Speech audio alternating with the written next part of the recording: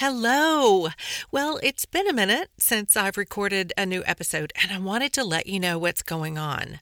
I'm writing a book, two actually, that will be published this year. I've heard from some of you that you're furiously taking notes as you listen to the podcast episodes. Some of you have even printed off the transcripts and are highlighting them and putting them in a binder. I love this so much, and it has inspired me for book number 2. So what you've been asking for, it's coming. Now, that said, I will be recording a new episode soon and we'll get back to a regular schedule. In the meantime, if you're interested in hearing about the book and knowing when it's coming out, be sure to go to trishazodi.com and get on my email list. You'll be the first to know. Now, here's the episode you came for. Hi, friends. It's Trisha Zodi. Welcome to my podcast. Another beautiful life, restoration of mind, body, and spirit after brokenness. I am so excited that you're joining me here today as we walk this journey together. I believe that God is extending out His hand, offering each one of us the opportunity to be guided into restoration. I also believe that with restoration comes freedom, adventure, and great hope. These are the things He's calling us to. And I'm glad we can do this together. Hello, friends, and welcome to episode number 84. Mindfulness could save your life. Before we dive in, don't forget that there's a complimentary guide to today's topic that'll help you explore things personally. It's kind of like a little life coaching at home. You can get that at trishazodi.com/guide. That's GUIDE. Okay, listen, y'all are going to have to excuse me. I'm a little fired up. Currently, I'm taking a course called Neurobiology, the Effects of Trauma on the Brain. Y'all, oh my goodness. I don't think, unless you're a neurobiologist, neuroscientist, neurophysician, neurosurgeon, anything with neuro in front of it, or you're a psychiatrist or psychologist, I don't think us lay people understand the power we have to change our entire metabolic system and epigenetics just by being mindful. Mindful, y'all. I think the researchers are just now coming to realize the fullness of this one thing to change our bodies to prevent inflammatory diseases, including Alzheimer's, heart disease, diabetes, immune system disorders. Y'all, I'm beside myself with excitement. Can you tell? One of the doctors teaching this course is Bessel van der Kolk, author of the well-known book, The Body Keeps the Score. I have mentioned him many times in my podcasts. I read it after I was losing my hair and my heart was racing out of my chest, all due to stress. Whatever is going on in the mind that you refuse to attend to will show itself somewhere in the body. I talked a lot about this in episode number 2, Mind, Body, Spirit, Wholeness.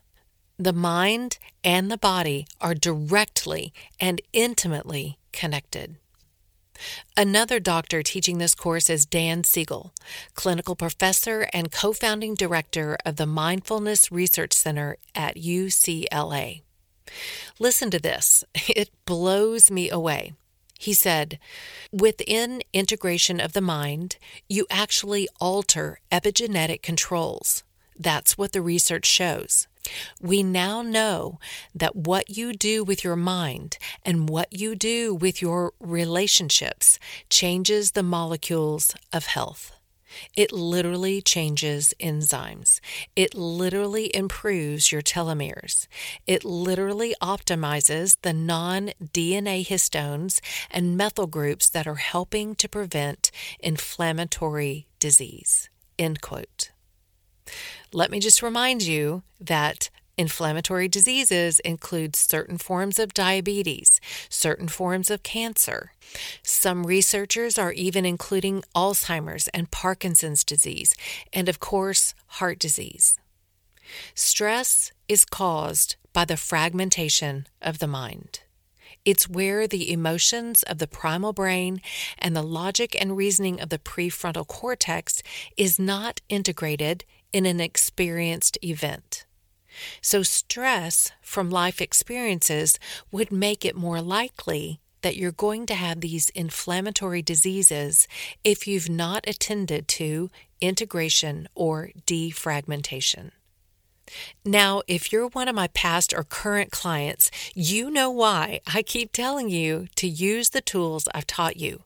We knew the effect it had on our brains for immediate relief, but now the scientists are figuring out more long-term, lasting, and critical changes that they're making in our whole being, mind, and body. Dr. Siegel says that it's by mindfulness that the mind is integrated. He makes it clear that the kind of mindfulness he's talking about is bringing an awareness and a focus to present experiences with acceptance. This removes resisting or avoiding our emotions associated with the experience. Instead, it's allowing emotions by bringing awareness to them, by owning them, naming them, exploring the reasons for them, like why we are feeling this emotion. What are they trying to tell us? Where are they trying to move us? I go more in depth in how our emotions speak to us in episode number 54, Can You Trust Your Emotions? There, I make arguments for why you may not be able to rely on your emotions, but you certainly can trust them. Emotions give us clues as to what we want and need. They are guides for our self-protection and much more.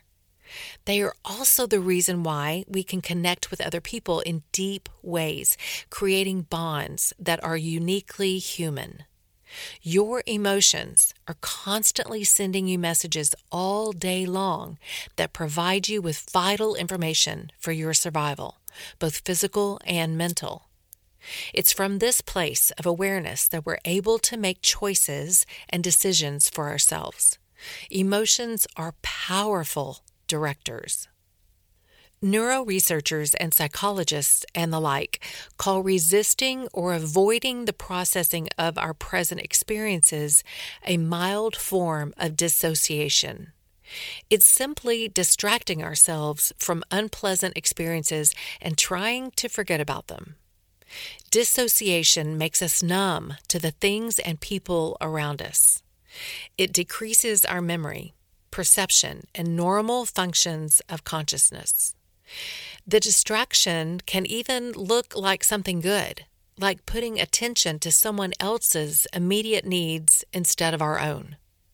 We think we're being selfless, but in reality, we're just avoiding having to think about or deal with our unpleasant situation and the negative emotions it brings up. But in reality, what you resist continues to persist. We are creating an environment in our mind and body that encourages the festering of those emotions we're trying to avoid, and they just keep persisting. So what do you do with your mind that does that? Mindfulness training. By the way, this is not meditation. It's different. It's literally just being purposefully present and aware, being aware of what's happening as it's happening, bringing an awareness and a focus to present experiences with acceptance. It's definitely not ignoring or avoiding or resisting how you're feeling or experiencing a situation. It's not pretending it's fine, I'm fine, everything's fine, when clearly it's not. Let me give you an example of this mindfulness from my personal life. This past Sunday afternoon, I was laying in my hammock on my back patio. It was awfully quiet back there as the breeze gently swung me to and fro. After about 30 minutes, I was bored. And then I started thinking what everyone else must be doing on a Saturday afternoon. Couples holding hands, strolling through the park, or enjoying a meal on the patio of their favorite restaurant. Families enjoying the Astros baseball game. Ugh, and look at my life. Boring, boring, boring. It was going downhill fast, so fast. I could feel the pity party and the self-loathing starting to consume me. You may not have thought of it this way before, but this is a form of stress on the mind. But then my brain did something amazing. Because I've been working on transforming my life by the renewing of my mind, like Romans 12:2 says, my brain offered me a new thought. Who do you know that would love to be quietly swinging in the hammock right now? Quietly. No distractions, no responsibilities of others that would make them quickly jump out of that hammock. Who do you know that would love to be exactly where you are right now? Maybe even some of you are raising your hands. But this, my friend, was my brain integrating or defragmenting. So I want you to see this. I experienced something that conjured up certain feelings driven by my emotional brain. That's normal. And then I acknowledged that I felt that way. I let myself feel the boredom, and then the sadness, and then the self-pity. That was not a problem. I can feel any emotion, and it won't kill me. So allowing myself to feel it was being present and aware in the moment as it was happening. I did not resist it by beating myself up for feeling that way. I also didn't resist it by saying, I'm fine, everything's fine. I just recognized it and let it be. But then I invited my adult brain into the moment. My adult brain brought the logic and reasoning that allowed me to shift my perspective and see my circumstance from a different lens. That's what shifted my focus from one of lack to one of abundance. It's why I was able to relax my mind and lay there in the hammock for a good part of the hour, just letting the breeze flow over me and rock me into a brief but oh so refreshing nap. So much gratefulness there. And that's so different than the emotions a pity party evokes, right?